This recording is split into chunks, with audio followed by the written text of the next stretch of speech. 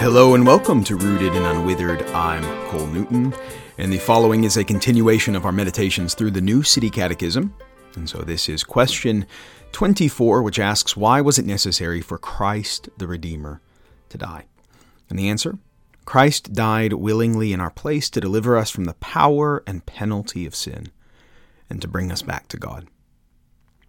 Was the cross really necessary?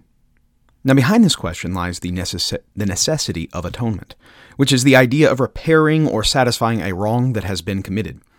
While church history has produced numerous theories for how Christ's suffering and death atoned for our sins, all Christians must agree that Jesus did atone for our sins by his crucifixion.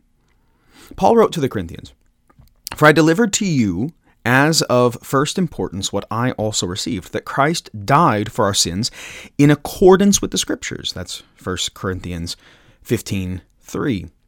The death of Jesus as reparation for our sins is of first importance to the Christian faith. This truth cannot be negotiated or removed without the entire message of Christianity collapsing into pieces. Jesus came to give his life as a ransom for many. So without faith in the atoning death of Christ, one cannot truly be a Christian.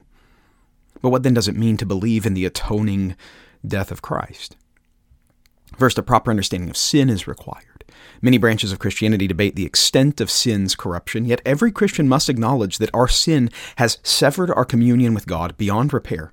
Our act of choice to disobey the Most High removes us from his presence and eternal life in him.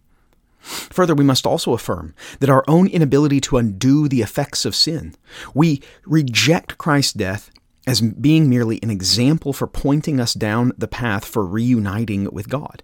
Such a stance views Jesus as nothing more than a spiritual guru showing us the way. It forces Christianity to become Western Buddhism.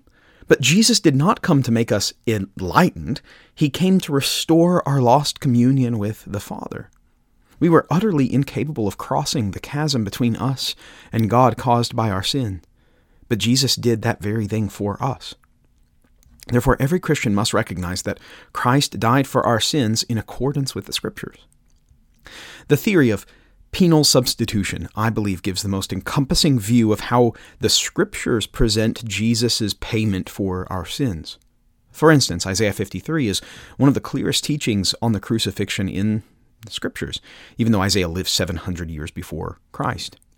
Verses 4 through 6 could almost serve as a definition of penal substitution, saying, "Surely he has borne our griefs and carried our sorrows, yet we esteemed him stricken, smitten by God, and afflicted.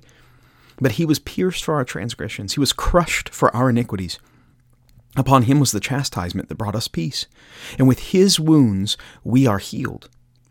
All we like sheep have gone astray. We have turned every one to his own way, and the Lord has laid on him the iniquity of us all." You see, our sin is an act of cosmic treason against God. Therefore, each sin requires a just retribution by God. To do anything else would make God unjust. Jesus, however, gives himself in substitution for us. And this is what's meant by penal substitution. Jesus took the penalty of our sins upon himself, satisfying the justice of God in our place. Or we could simply quote the words of Isaiah once more. He was crushed for our iniquities. Unfortunately, some argue that this view of atonement is nothing more than divine child abuse. Indeed, we should, seeing as Isaiah chapter 53 verse 10 says, it was the will of Yahweh to crush him. But the Father did not send Jesus as an unwilling sacrifice. As said already, Jesus came to give himself as a ransom for us. And further, Jesus claimed, "I am the good shepherd. The good shepherd lays down his life for the sheep. No one takes it," that is, his life, "from me, but I lay it down of my own accord." That's John chapter 10, verses 11 and 18.